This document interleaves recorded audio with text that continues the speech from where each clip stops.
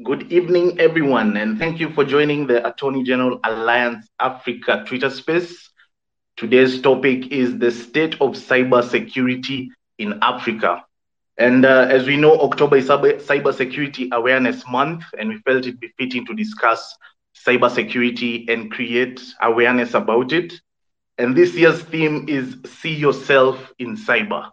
So we want to create awareness, want people to be more involved in cybersecurity so that they are able to protect themselves. Today we'll be joined by two experts, cybersecurity experts. And our first expert is Dr. Bright Mawudo, a cybersecurity engineer and researcher and co-founder of Africa Hackon. Dr. Bright also tells us that he practices Kung Fu. I think cybercrime should be on the lookout for Dr. Bright with his Kung Fu. Our second expert is Mr. Alexander Mwasia Muteti.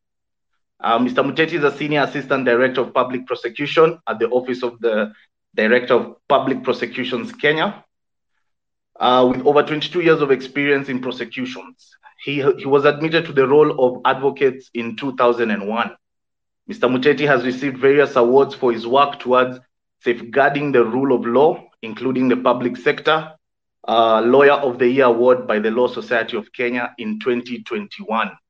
So I can see Mr. Bright is on, Dr. Bright is on. Mr. Muteti will join us shortly. So I think we can kickstart off. Before we begin, remember to also follow the Attorney General Alliance Africa on Twitter, Facebook, LinkedIn, and Instagram. The handle is AGA_Africa. That is AGA_Africa on Twitter, Facebook, LinkedIn, and Instagram. So I think, Dr. Bright, karibu. Asante sana. How are you? I'm doing well. Thank you for creating the time to be here. And I think we can start off with a few questions about cybersecurity. Probably you can tell us what is cybersecurity and who is most at risk to experience cybercrime? So I think there are two things we're talking about right now. So first of all, thank you very much for having me here. And it's great to be here again with AGA on Twitter Spaces. Most of the time, we are always running around from country to country trying to get cybersecurity out there, awareness. So to start with, cybersecurity is basically ways of being able to protect yourself and just ways to be able to make sure that you're safe, you're not being compromised easily, you're able to actually safeguard everything you have on the digital space. The second question is who is what? Yes, the second question was who is most at risk to experience everybody. Cybercrime. So I think if we talk about cybercrime, we are getting specific to a particular entity, which is criminals trying to actually steal the stuff. But if we look at who's more at risk when it comes to the cybersecurity space, it's everybody. Anybody who has anybody who has an email, technically actually is susceptible to being compromised. Be having an email, even there are those who are kids who don't have an email, but they have a digital lifestyle, or they have some sort of way to be able to access the internet. They all start to be at risk. Yes. So I will say every single person is at risk here. Yeah. Okay, and I think it's also very important people to realize that everyone is at risk, not specific people. Everyone is at risk, and there's a need to take precautions to protect yourself. Yeah, there's a big misconception right now where people think that you only need to have a big bank account, you need to be a big corporate for you to be at risk when it comes to cybersecurity or cybercrime. But now, the people who actually are more at risk are social media users. Take for example, people who actually get into how do you call it, to have the various social media account, Instagram, TikTok, Twitter, even LinkedIn. They stand a chance to be compromised easily in the digital lifestyle because they actually hold a lot of details there. The same kind of when people compromise their account, the kind of passwords they use for that is the same thing they use everywhere, and they're actually being targeted much more these days. So, I mean, the game is changing. Everybody can be targeted, and we're all not ready for this. Okay, and just to Yeah, deep a bit dive to dive a bit deeper into what you've just said. In terms of yeah. passwords, we are all human. We might not be able to remember all our passwords. What would your advice be in terms of creating a password and keeping it safe? So if I may ask, if I would just tell you, go to this web. If anybody's online right now, if you go to security.org, it gives you, there's a link there which says how secure is your password. So if we do that kind of a little bit of an experiment, security.org or Okay. security.org, you go there, you see that you basically have um, if you look at what's my security score, you basically can see how easily it is that your password that you type, which is normally numbers and characters added to a name or something like that, Yeah. it's not secure. So a secure password is actually a password that you have with spaces in them. The reason is because a space is not usually considered as a character. So it's very easy for you to actually have a stronger password when you actually go to when you actually use spaces in your password. Now, I don't expect everybody to be able to remember all of these passwords, right? So Yes. there's what you call a password manager, and a password manager basically allows you to be able to store your password securely online and have a one master password, which is a key to the vault. So just the way you have a big vault that has a master key, which actually gives you access to all others, is quite important for us to have a password manager. Storing the password in your browser, it's okay, but there's some tools that are being created these days that when hackers get access to your digital solutions, digital devices rather, phones or laptop, they will be able to actually go ahead to extract those passwords from the browser. So what are the password managers we're looking at? We have LastPass. Um, there's LastPass. There's Bitwarden. I think AGA will be tweeting some of these details. So there's Okay. Yeah. LastPass. There's Yeah. there's Bitwarden. There's One Password. These are things that we can actually use where you can actually have it in a way to store your password. However, I tell people having a password alone is not good enough. You need to be able to actually make sure that you have also what you call a two-step verification. So, I mean, Okay. two-step verification has become a common security feature which is available for every single application that you have there. If you can actually um, get to secure your application, two-step verification basically means that if I get to try to compromise you and I somehow guessed your password or got your password, you have an extra authentication that comes to your phone to enable you to get a code to authenticate that it's actually you who was trying to reset the password or trying to log Yes. into a particular application. Almost every social media account, almost every platform these days have two-step verification. You need to actually enable it.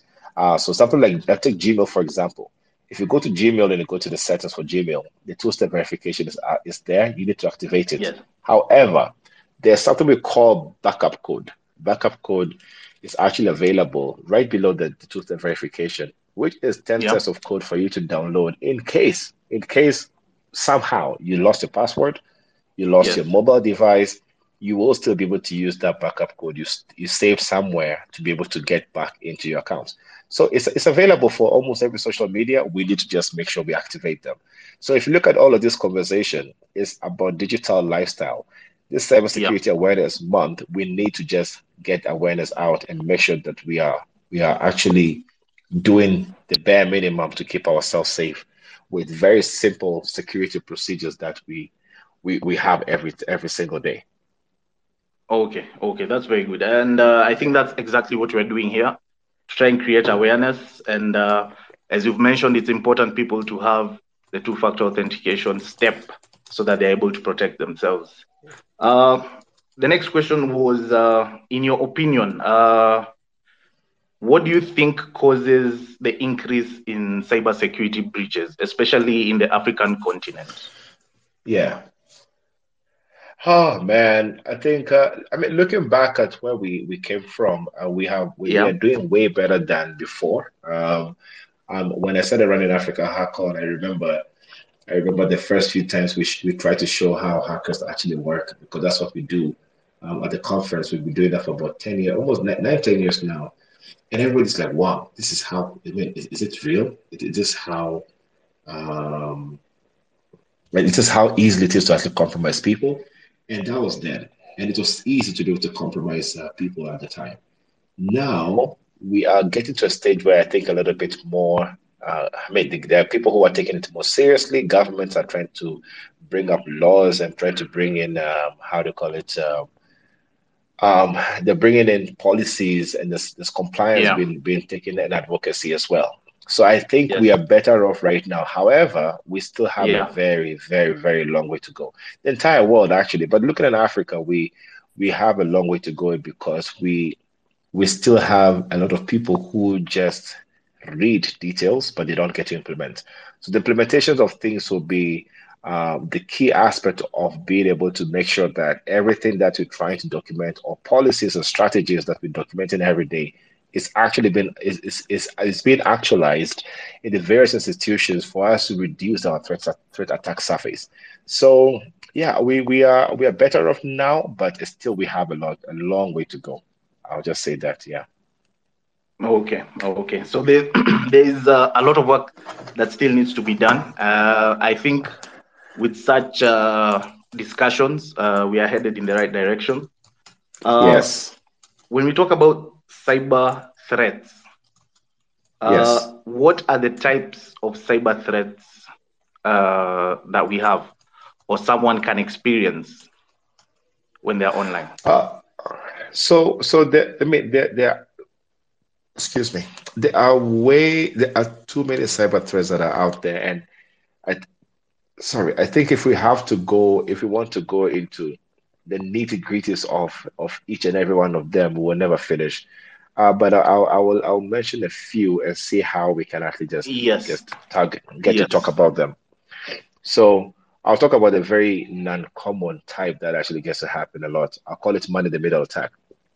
Man in the middle attack is basically somebody intercepting or being a person in the middle who gets to intercept traffic between you and somebody else. I'll give a typical example. Let's call it Company A. Company A is in Kenya. They deal with hospitality in the yeah, business, and they basically get to talking to you, who is in the UK, coming to visit Kenya. Now, if somebody actually hacks your email server or your email systems, and I've been seeing this happening a lot in Kenya right now and a few other countries,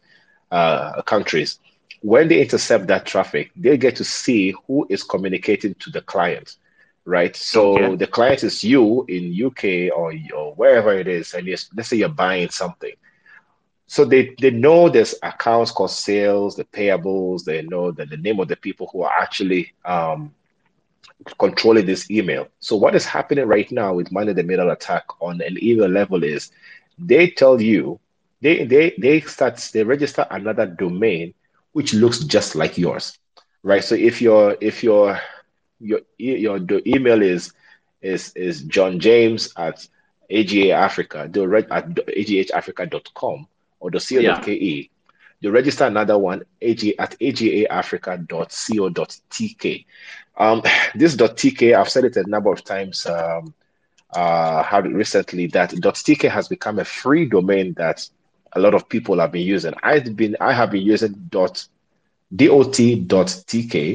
since I was in high okay, school. This is almost 15 years ago. So you can actually get a free domain and register. So you can yeah, imagine yeah, there's no yeah, trace to it. There's no trace to it. You basically have free availability to be able to get access to that.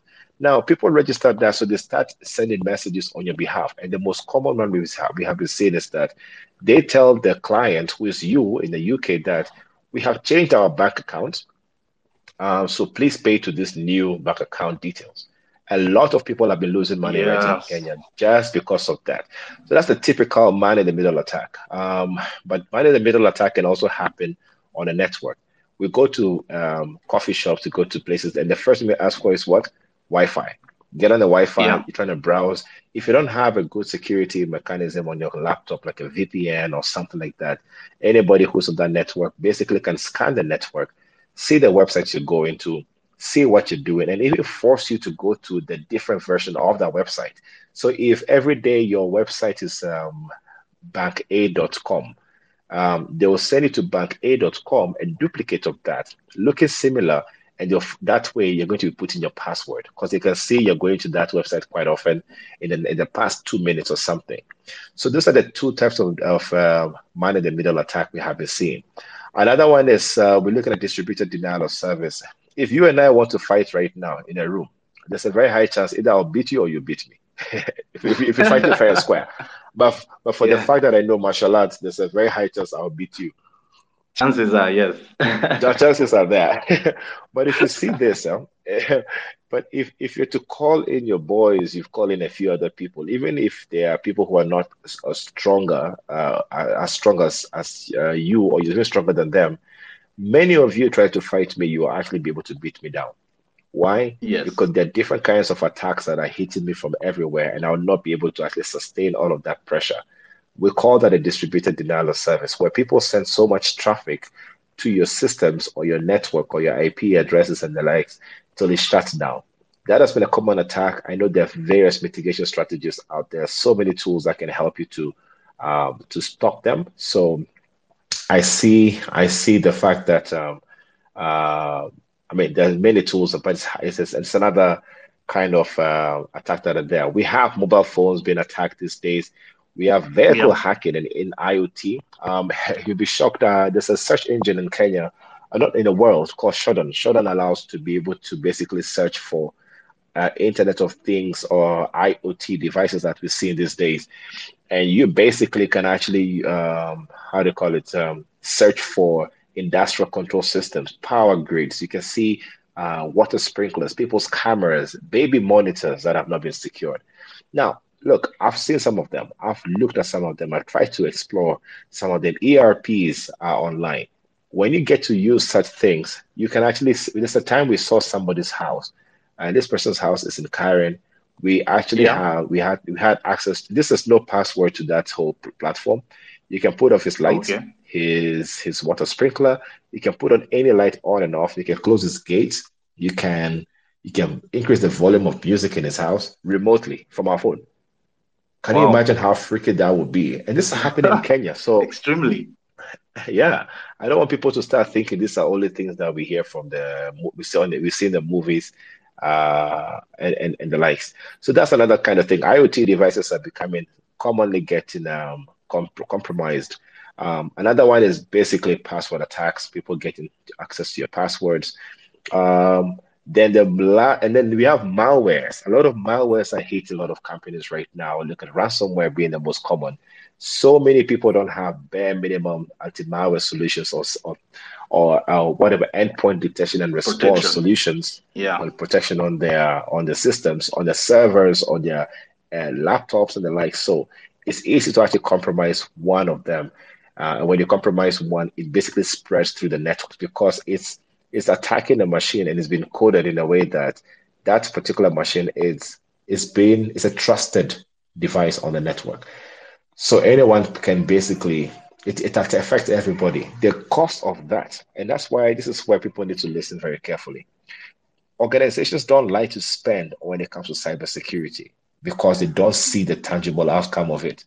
If a ransomware True. hits you right now, you will basically be crippled. You basically cannot have access to all your documents. You can't have access to your files that you've had for years.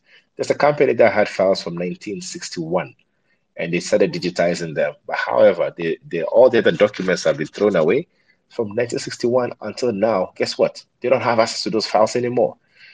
So it's Wow. really critical for us to be able to start having conversations from the top, from the management level. People need to understand the essence of how exactly we can actually, how do you call it, It's how we can protect ourselves. Last but not the least, one of the most common, I think even you must have experienced it very recently, we call it social engineering attacks. Social Yes, engineering yes, is basically hacking the human brain. How can I convince you to basically give me what I want by asking me the right questions to give me the right answer? I'll give a very common one for those who are listening from Kenya. There's a very the common one that is happening from Kenya, and they basically some guys from I don't know where call you and say, "Hey, your account has been registered twice on M-Pesa. How about we help you to deregister that mobile banking? No, not mobile banking, M-Pesa account. Is your name Bright Gamely? Yes." I'm like, "Yes." Is your ID number this? I'm like, well, yes. Um, how about what was the last transaction? You know, the normal common questions that M-Pesa or Safaricom customer care will actually ask you because I'm on Safaricom, right?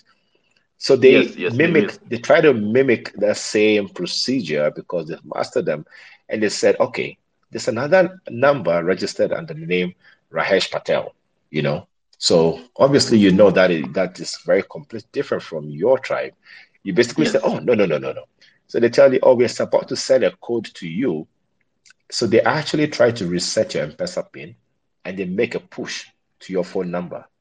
If you ever give them that pin, they tell you, "Oh, can you read out the number that has just come to your phone?" If you actually open that and give them that particular pin, you'll be compromised. Your entire person will be withdrawn, and they basically can yes, use that as a way as an attack vector into your bank account and mobile banking systems as well, because you probably have used the same pin for your mobile banking. So we need to basically just be careful on the kind of ways we give out details. And these are some of the bare minimum of cyber threats that are out there. I could go on for the next two okay. hours. Thank you very much for that. And I think these are things we are experiencing nowadays, as even online on Yeah, the social media platforms. Somebody tells you, "I would like to I need you to assist me to recover my account," when in essence, they've actually requested for a recovery code for your account. And when you yeah, send it, again, you're compromised. And even businesses are losing money when they're compromised. So it actually affects everyone, businesses, individuals. And that actually leads to my next question: the kind of yeah. impact that these threats create in terms of an individual losing money. Probably that's the money they needed to pay rent, to buy food, or whatever it is they need for sustainability. Businesses losing income. Probably some of them even have to close down. In terms of the impact, what do you think the impact has been, both at an individual level and also even at a corporate level, not only in Kenya but also around the continent? Man, I'll try to keep that short and sweet. People have been suffering. People have been fired at the board level from Yes. cyber attacks. Okay. Cybersecurity right now, if you go to, I'll talk about the world at large, in the United States especially. Cyber security is now a board conversation. You cannot treat it as a normal everyday conversation. You cannot treat it as a by the way. It's as Yes. important as your finance report. So cybersecurity is at a board level. So I don't know why. I mean, I'm part of a few boards in Kenya and around the world.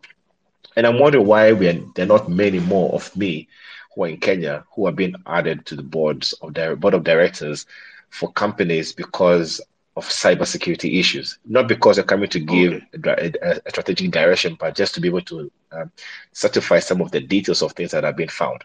It is a board Yes. conversation. It's about time we in Africa start to realize that some of these things have to be discussed from the top because it's really important. Businesses have shut down. I know a factory that has shut down. I know an oil company that has shut down before because of a cyber attack. The earlier we start to identify this and take it seriously, that it's a matter of life and death. You're not going to actually get to know the length and breadth of it. Let me take a typical example. I'm talking about Kenya a lot because this is where I am and I see a lot of things Yes. happening. Yes. Yes. Almost everybody has a loan app. almost everybody has a betting now. The betting companies that are here right now are many, right? Everybody has a say, they have a float where they actually put an Yes, amount of money, which could be $5,000, $10,000, because of the number of people who are betting, who are borrowing every single day, because that's how they make yeah, money. yes, Let me tell you something. There's a syndicate or group of people in Kenya who technically target such companies and they go and drain the entire wallets. Why? wow, Because of basic cybersecurity gaps that have not that are there, and they've not been able to address them. So we need to start taking this as a very serious issue and knowing the fact that you are going to be targeted. There are so many ways to be able to compromise your account, so many ways to be able to compromise a network, so many ways to compromise an application, and it only takes a hacker one single loophole that they find. And it's getting that is easier. it. Let me tell you, it's getting so easy because, man, the tools are there. They're all open source. As I talk Yeah, to you right now, I'm scanning the website and I'm seeing vulnerabilities. By the time you finish your Twitter spaces, I might be able to write a report for them. Why? Because it's now taking me 10 seconds to be able to break in to this particular organization because of a simple flag they have not put on their website. It's getting that serious. wow, Yeah. that is very worrying. Especially such businesses who have, like you've mentioned, big wallets. They're interacting with money every single day, and Yeah. to some extent, the money is not theirs. Yeah, like I could deposit money in It's my wallet not. for a Yeah, sports yeah, betting yeah. company, and the following day, there's nothing. It could not be theirs, or possibly it could be money somebody has invested in them through like an angel investor. Maybe just Yes, to close that particular topic, there are very few things that organizations need to do before they even take actions or whatever it is, because people like to be reactive when it comes to cybersecurity. There's something we call threat modeling. And threat modeling is a conversation I like to discuss with a lot of organizations when I talk to them, especially senior managers, and I think a lot of people who are in this Twitter spaces right now can take back. yeah, Threat modeling needs you to be able to let you get to define some of the things that you need to look at before you even know what mitigation strategies you put together. So the first step, you need to define what is security requirements. A lot of people don't even know what they don't know or what they don't need. So defining the security requirements for your organization or for your application or whatever you have needs to be there. Defining, I mean defining the nitty-gritties of it. You need to create an application diagram, exactly the details of what it is that you're trying to create and the processes that yeah. are going to take from start to finish. You need to know what are the ways you'll be identifying this threat. What assets of greatest risk? Look at an organization right now. If I go to a bank, the CFO's laptop might be the asset of greatest risk. Another company, another bank will tell you the database is the asset of greatest risk. Another person will Yeah. tell you, the front desk lady is an asset of greatest risk. Because let me tell you something, I broke into a bank before because the front desk lady led me right Yeah. into the boardroom. I planted a device into the, how to call it, telephone, IP phone thing, and I got access to Yes. the Yes. network. And for the whole weekend, we don't have to sit there to scan the network and hack it from home. Nice and easy. So creating a security requirement, creating an application diagram, identifying the threat, and then you have to find ways of how you're going to be mitigating this threat. And you have to validate that these threats have been mitigated by putting in the right strategy in place. Without kind of threat modeling, you are fighting a losing battle because you don't know where to look. There are too many there are too many bullets that are going to come at you. You don't know when the bullets will fire. You don't know when you're going to get hit. Where do you put a shield? Yeah. Okay. That sounded a bit scary, knowing that people, especially businesses, are not taking it that seriously. But I Yeah. think it's important to create that awareness. And as you've said, we need more people at the board level taking cybersecurity more seriously. The Yes. challenge could be they're not seeing any monetary value right now until That's true. the threat has hit. So we hope things Yeah. will change, and we hope such forums will lead to that. And Yeah. in terms of Yeah. people hacking into businesses or personal accounts, what Mhm. kind of reprieve do the victims have? Do we have laws in place to protect them? Are they sufficient? Do we need to do more in terms of legislation to be able to prevent or at least make sure those who execute the threats face the law? I wish ODPP representative was here to answer that question. But anyway, there are laws right now. And if I tell people, if you think you're going to get away with a cyber crime, you're lying to yourself. You're going to be caught someday. And I feel if you're not get caught by the system, nature will catch you. Yeah. It's the same way. Let me ask you a question. Yes. Do you have a lock on your door at home? Yes, I do. Maybe even Uh, three. the- Maybe three. Do your neighbors have a gate? Yes. Yes. Why do you think they have it? To make sure whoever is not supposed to be in will not get in. When do you think this person is going to come? When do I think? When do you think this person who is not supposed to be in going to come to you? I have no idea. They can come Good at question. any time. That. Thank you. That's the answer I was looking for. So we can Yes. never ever be sure. That's why we need to put the security measures before they happen. But if the person gets to come and then we have a security measure such as a panic button and the like, we Yes. know or a camera, they will be prosecuted by the law because they actually broke in and there's evidence.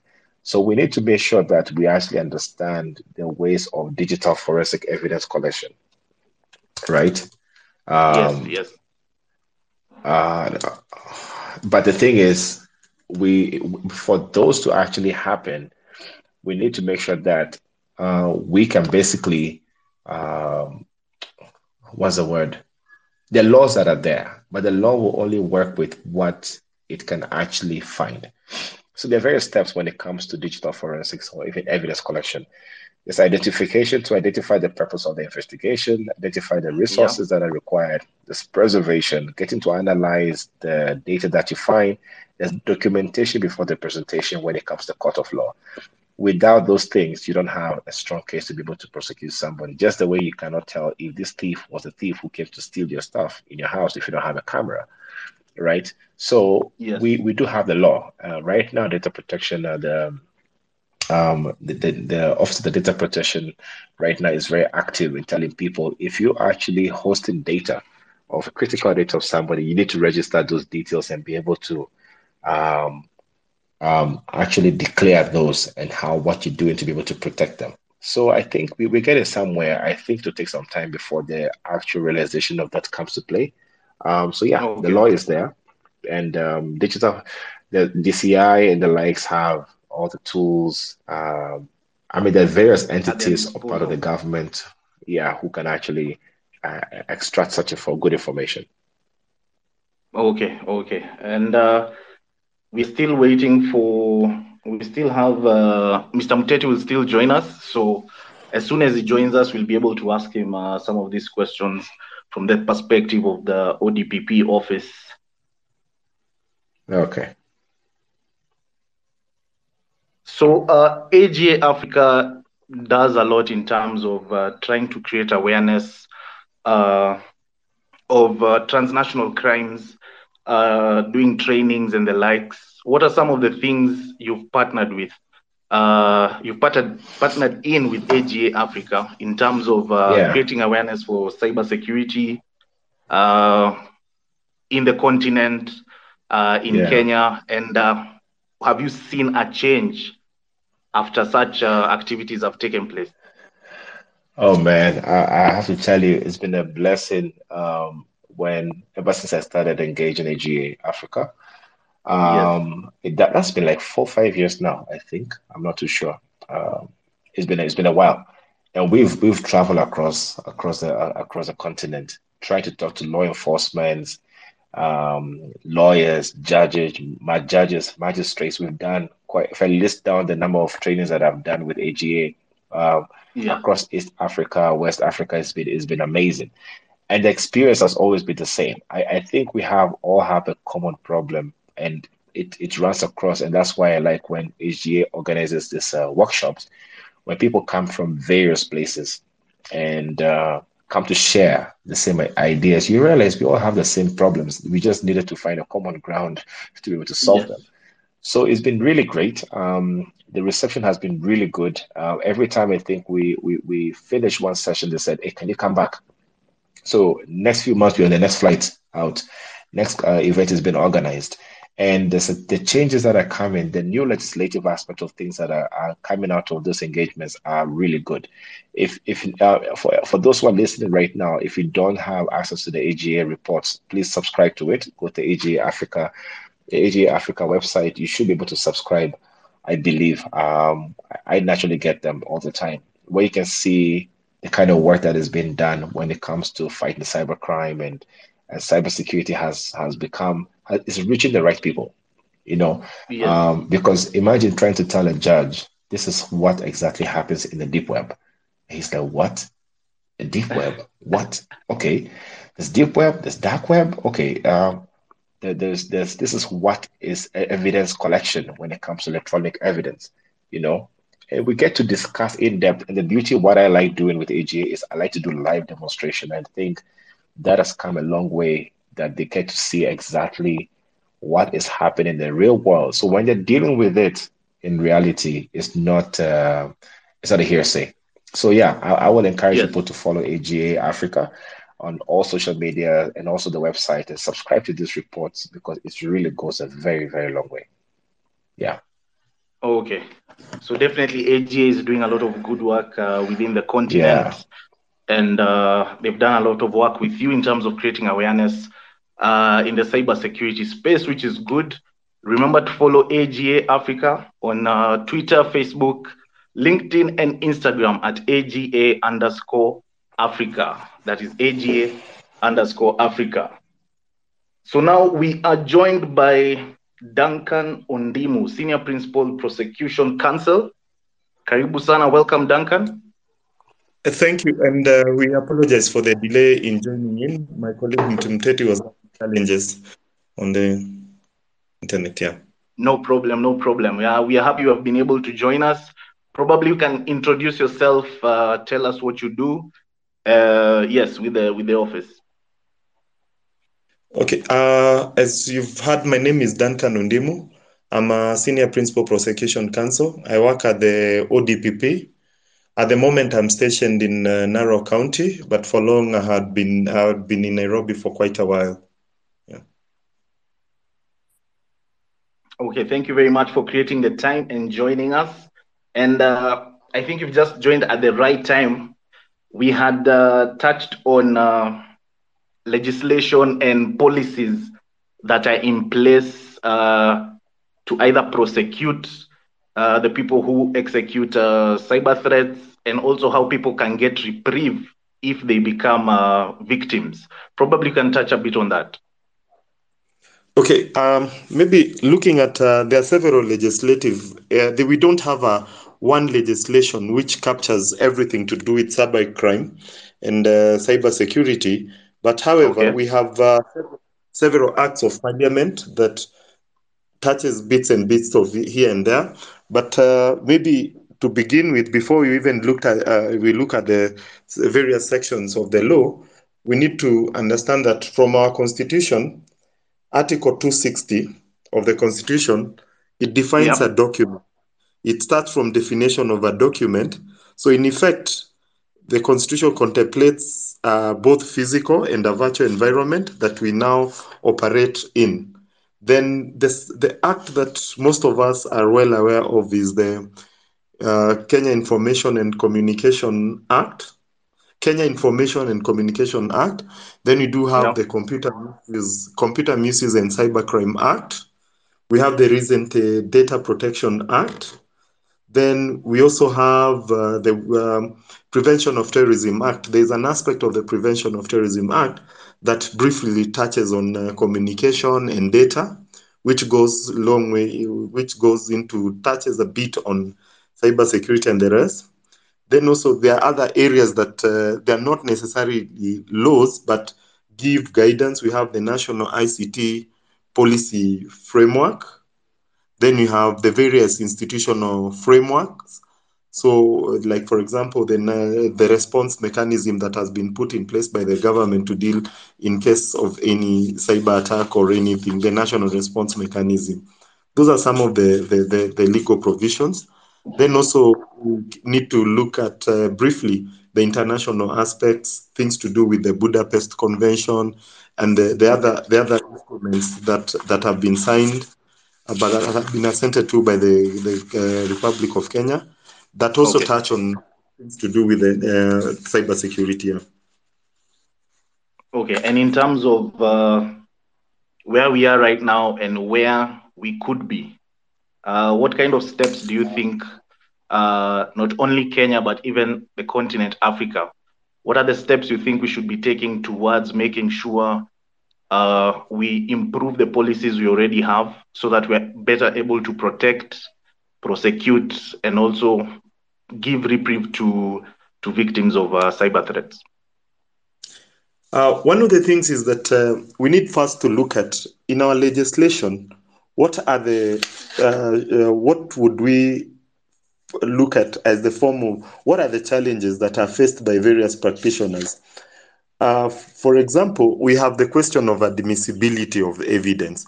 If, for example, you've collected something online, how do we ensure that this data is secured? Most of these service providers that we use here, maybe email or the various social media platforms, they're not ideally based in the country. So it brings in challenges to do with the MLA processes. And that process takes ages, though there are quite a number of challenges. That's being one of them.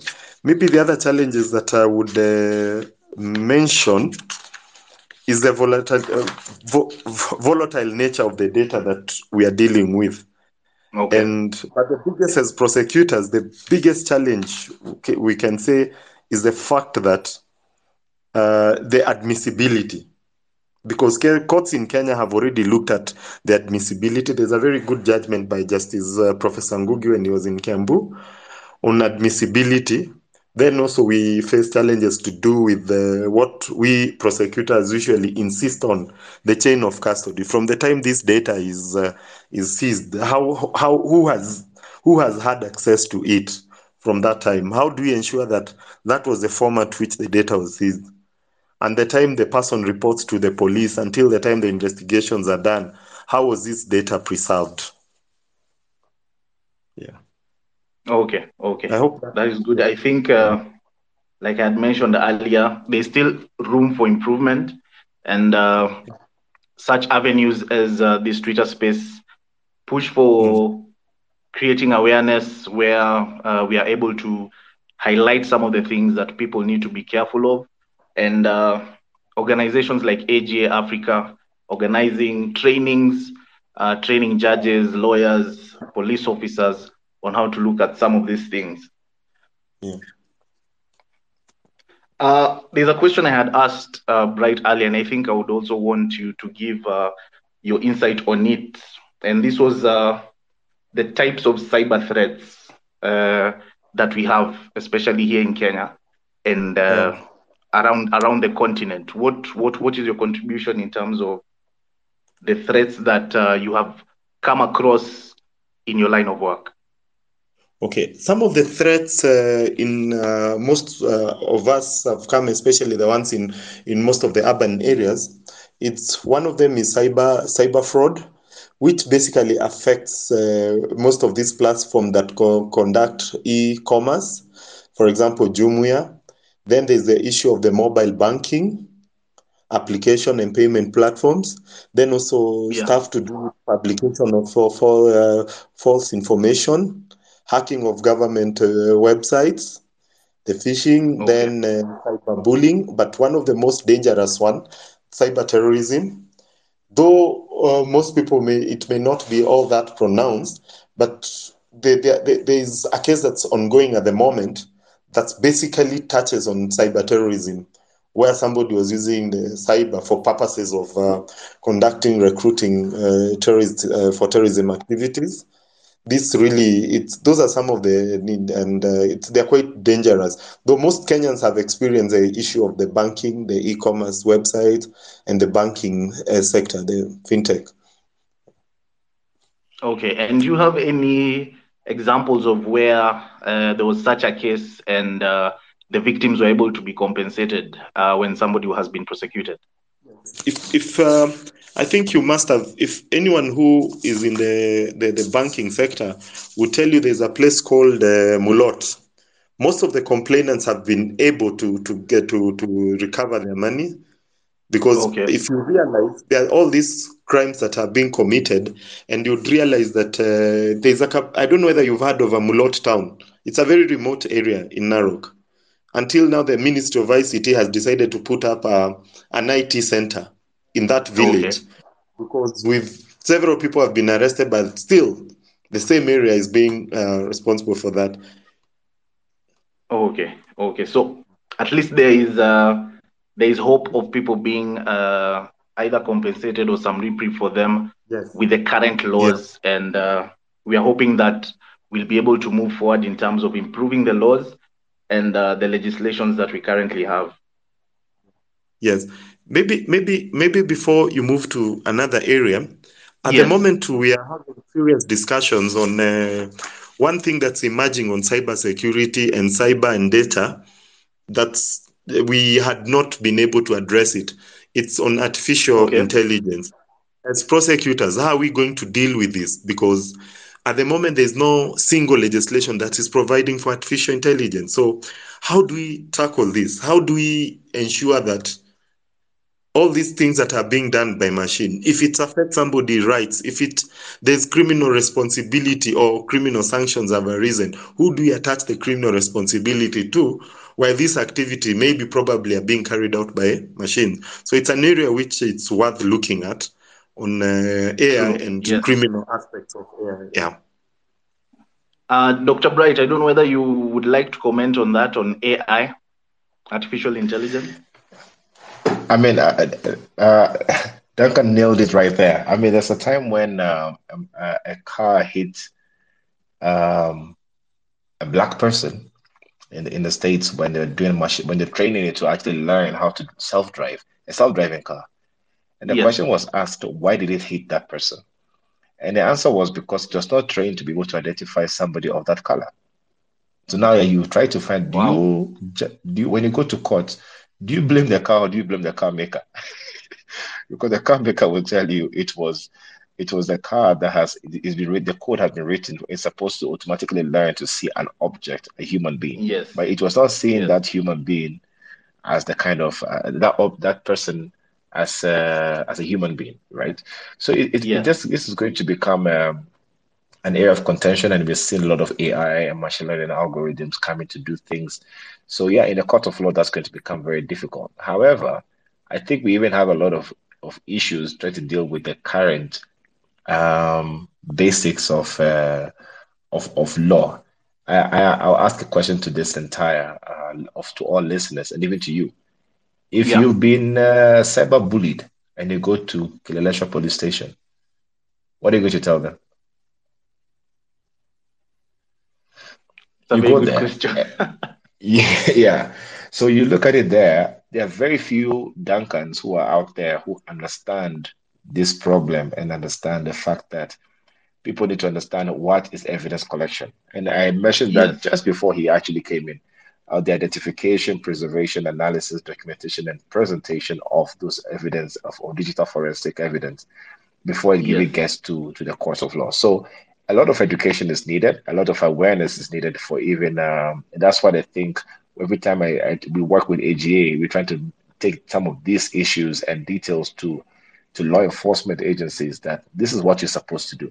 So it's a growing area before even artificial intelligence becomes in later. We still have a lot of basics to deal with. Thank you.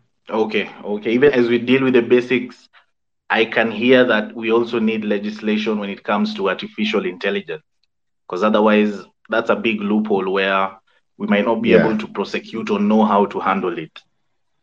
Yeah. I would like to go back to Duncan, and the question I have is, what tools do you think law enforcement agencies, law enforcement departments need to be able to identify and prevent cybercrime? I think the first, as the doctor has mentioned, the first thing we need to do is first train, create awareness on cybercrime, create awareness on electronic crimes that are being committed, create awareness on the risk and the also vulnerabilities that we expose. So what you've asked, if you can repeat it again, but I went into too much of the awareness bit. No worries. Law enforcement agencies, what do they need to identify and prevent cybercrime? At the moment, we have some well-trained officers, but they're not enough. We can't say they're enough because they're only in Nairobi. That's at the Anti-Terrorism Police Unit and at the CID headquarters. There isn't established forensic laboratory. It has very, very experienced officers, but these are not really enough. So what we need for our law enforcement is spread this knowledge that these few officers in Nairobi have. Because when you compare those officers with our officers, what we would say, qua ground, it's totally different. So if this training can be sent to the officer, the person who is at the OB, like you've asked a question, you've gone to Kilelesho, you are talking about cyberbullying. This officer himself is wondering, What is your Twitter, you're cyberbullying? talking about. You even said that you are cyberbullied on a Twitter space. So he doesn't even have an idea what is Twitter or anything. So Yes.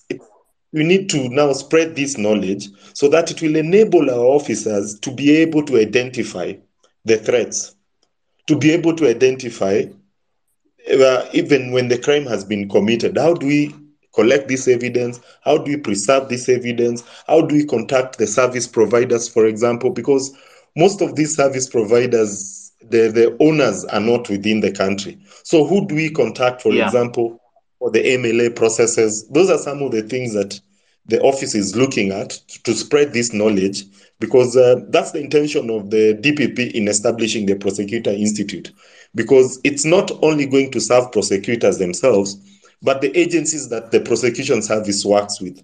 Because it's pointless for me to understand all these cybercrime issues, and the officers I'm dealing with have no idea what I'm talking about. So that's the intention of ensuring that we all are on the same page in terms of identifying these challenges. So it's the capacity building is the most important to our law enforcement, for them to be able to identify these threats and constant engagement with them. Yes. Okay, thank you very much for that.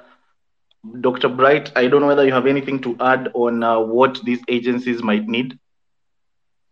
Oh, I think Duncan has covered it pretty well. There's nothing else to add. Thank you. Okay. And we've been joined by Mr. Gitonga Muranga, who's a senior principal prosecution counsel. Karibu sana, Mr. Muranga.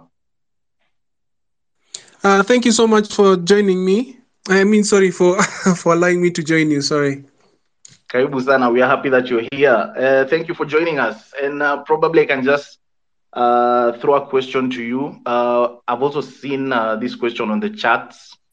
In terms of protecting myself as an individual, what would you say are some of the steps I can take to protect myself from cybercrime? Okay. Thank you for that question. I was actually having a challenge joining this cyberspace because of one of the security features I had put on my phone, which is often basically not allowing the microphone to be accessed by other apps. I guess that could be one of the things. But in this aspect, I can't say I'm an expert in it. This is something probably Daktari will be better placed to speak on. But I do know in terms of there is a lot of information that we're trying to spread out there in terms of protecting children from harmful exposure. Like for instance, where parents are able to put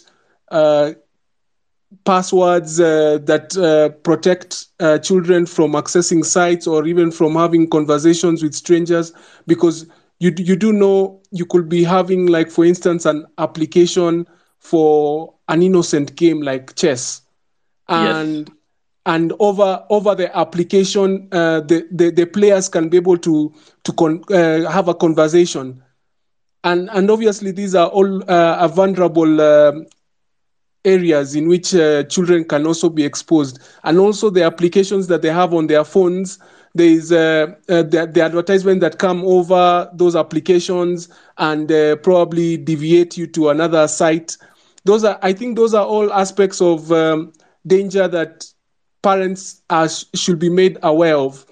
I do know that, for instance, the government and the enforcement agencies have taken steps to ensure that they protect children against exploitations on the internet, where we have children being taken photos and they are exposed online through pornographic sites and others.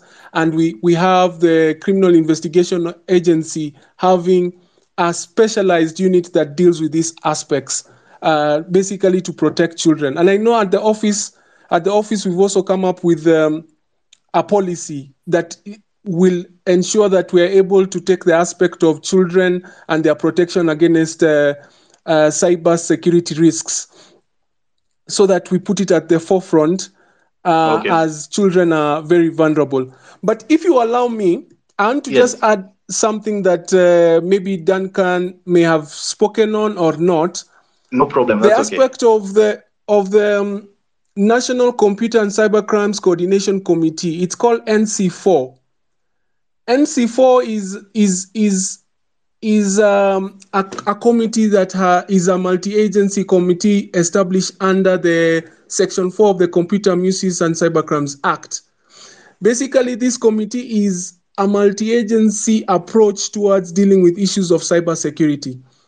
If Daktari mentioned, you will note that cybersecurity goes beyond cybercrime, and therefore the whole aspect of the the National Computer and Cybercrimes Coordination Committee is to look at the issue from the cybersecurity aspect and not just on a cybercrime aspect, because you remember we have also key installations that need to be protected, and we are going to a situation where we are having our systems very digitalized, and global warfare in the future will no longer be an issue of even using nuclear weapons. It will be an issue of deploying, for instance, malware that paralyzes countries and are unable to make them function effectively. So, to be able to address many of the challenges that may occur, the government launched the National Cybersecurity Strategy 2022-2027. If you're able to go to the nc4.go.ke, you will be able to find that National Cybersecurity Strategy. That strategy tells you how the country intends to deal with issues to do with cybersecurity in the country. And that will be your starting point. That is my contribution.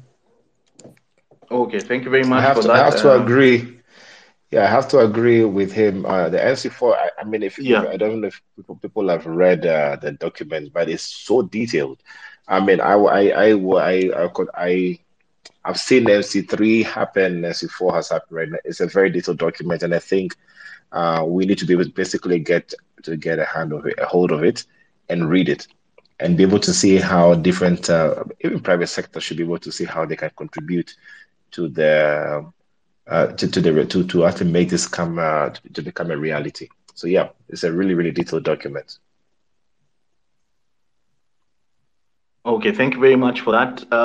I would just like to check the chat and see whether we have any questions for the panelists. I think we've covered a lot, and even the previous questions that have been asked during the week, I think have been answered. We have Eneda who asks, how do I protect myself when using an open Wi-Fi, or is this completely a no-no? I think Dr. Bright, you can assist on that question. Oh, if what again? I did not. The question If was, how do I protect myself when I'm on an open Wi-Fi, or should I never join an open Wi-Fi? So I actually answered that question earlier on. If you have a VPN, be it ExpressVPN or any other, you're safer to be able to browse on that Wi-Fi, on that open Wi-Fi. However, if it's something that is really sensitive and you want to do, I will suggest that you hotspot your phone to be able to use it I mean, you hotspot by tethering and use that to be able to do the transaction. But otherwise, it's best if you have a VPN. Okay. Somebody has just asked me, what is a VPN? Oh yeah, great. So a VPN is a virtual private network, basically a software that you install in your phone or you install on your laptop to enable you to securely connect to websites through channels. So basically, take it to be like you want to get it from point A to point B. If you go through, if you're in Kenya and you want to go from, I don't know if that person is in Kenya, but if you use the main road, you might get to the Yes. airport very late if you're coming from Westlands. Is if you use the expressway, you pay extra, but you get there faster and securely, knowing there's nobody who's going to stop you or be able to actually attack you that easily. That's just Yes, basically yes, how yes. it is.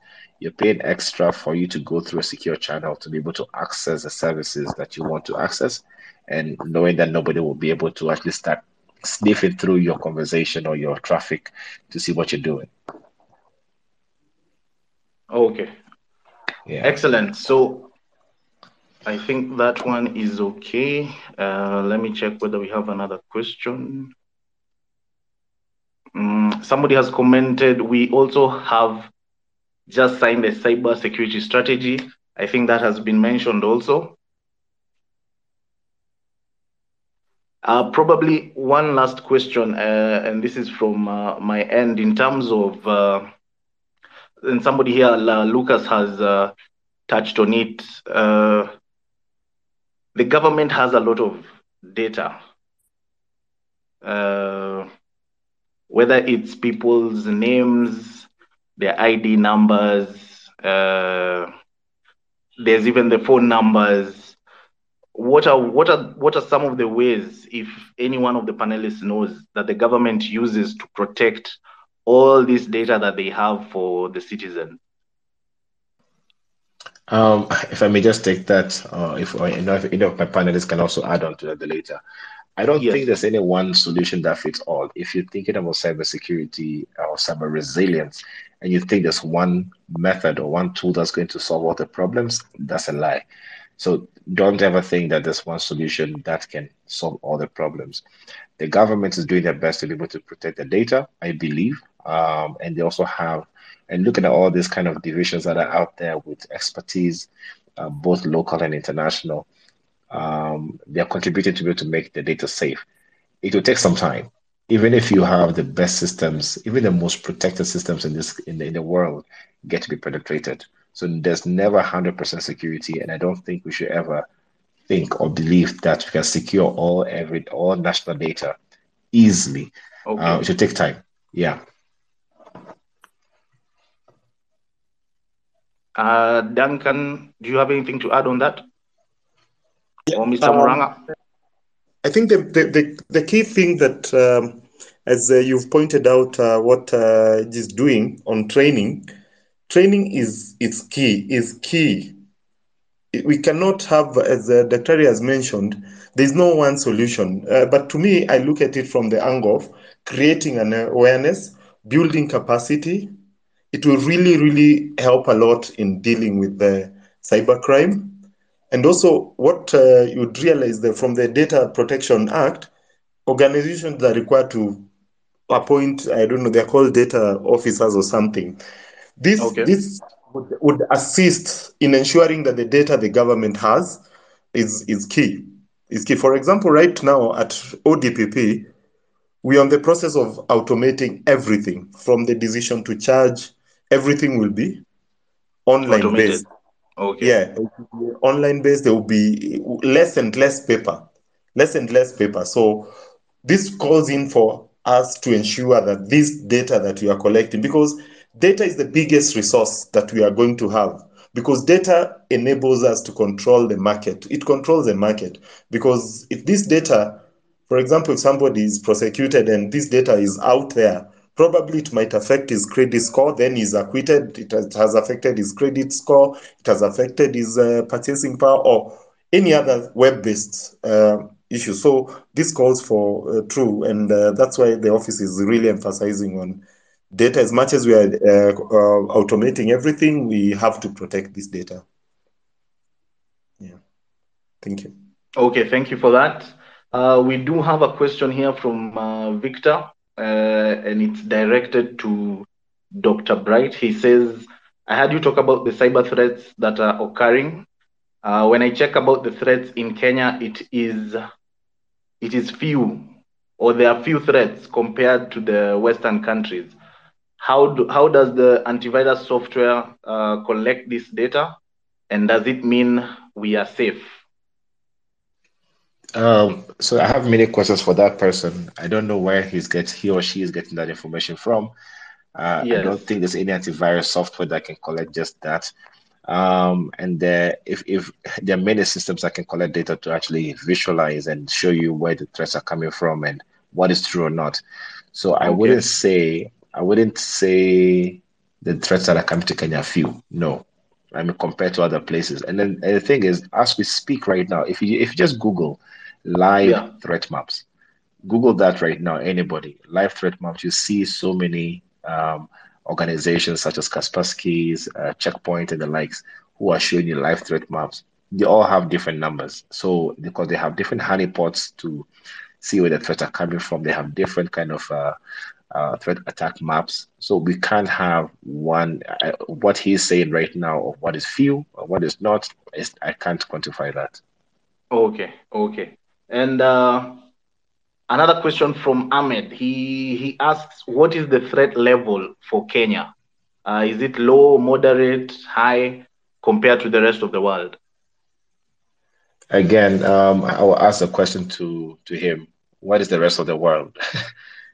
To quantify a cyber threat is not an easy thing to actually just put out there. So we need to be able to have statistics and say, compared to which countries? Are we looking at Guam? If you look at a country like Guam, what is their internet penetration level even? Are we looking at that against Ghana? So we need a lot of, they have to be side by side. We can't tell exactly what are we compared to the other rest of the world. Everybody's dealing with their own cyber threats in a different way. Okay. I think we have come to the end of our discussion. Thank you very much, everyone who has joined. Thank you to our panelists for creating the time to join us and also answer our questions. I would just like to give our panelists a few minutes to give us their parting shots before we exit. We can start with Dr. Bright. Yeah, so mine is to say thank you to AGA Africa and my fellow panelists and for you to hosting this.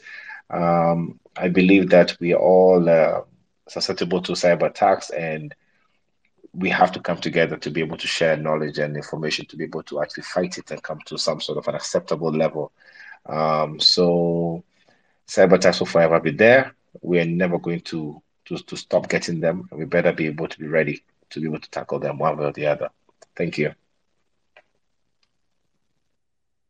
Thank you very much for that. Duncan?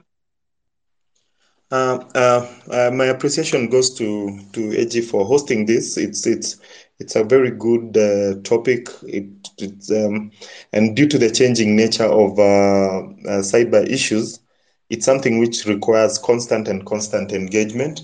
And thank you for this. And I look forward in you having more and more of these engagements. They are really critical in ensuring that knowledge is spread wide and across the country. Much appreciated. Thank you very much. I would also like to thank AGA Africa for giving us this opportunity. They do a lot of good work in terms of training different groups of people around Africa and creating awareness about cybersecurity. Remember, you can follow AGA Africa on Twitter, Facebook, LinkedIn, and Instagram at AGA_Africa. That's AGA_Africa. On the chat, there is a link where you can click and give us your feedback. We'll also post it as a tweet so that you're able to click and give us your feedback. Let us know whether you want more discussions on cybersecurity and different other topics, and we'll be able to organize those. Thank you very much, guys, for joining. Have a wonderful evening. See you next time. See you. Thank you so much.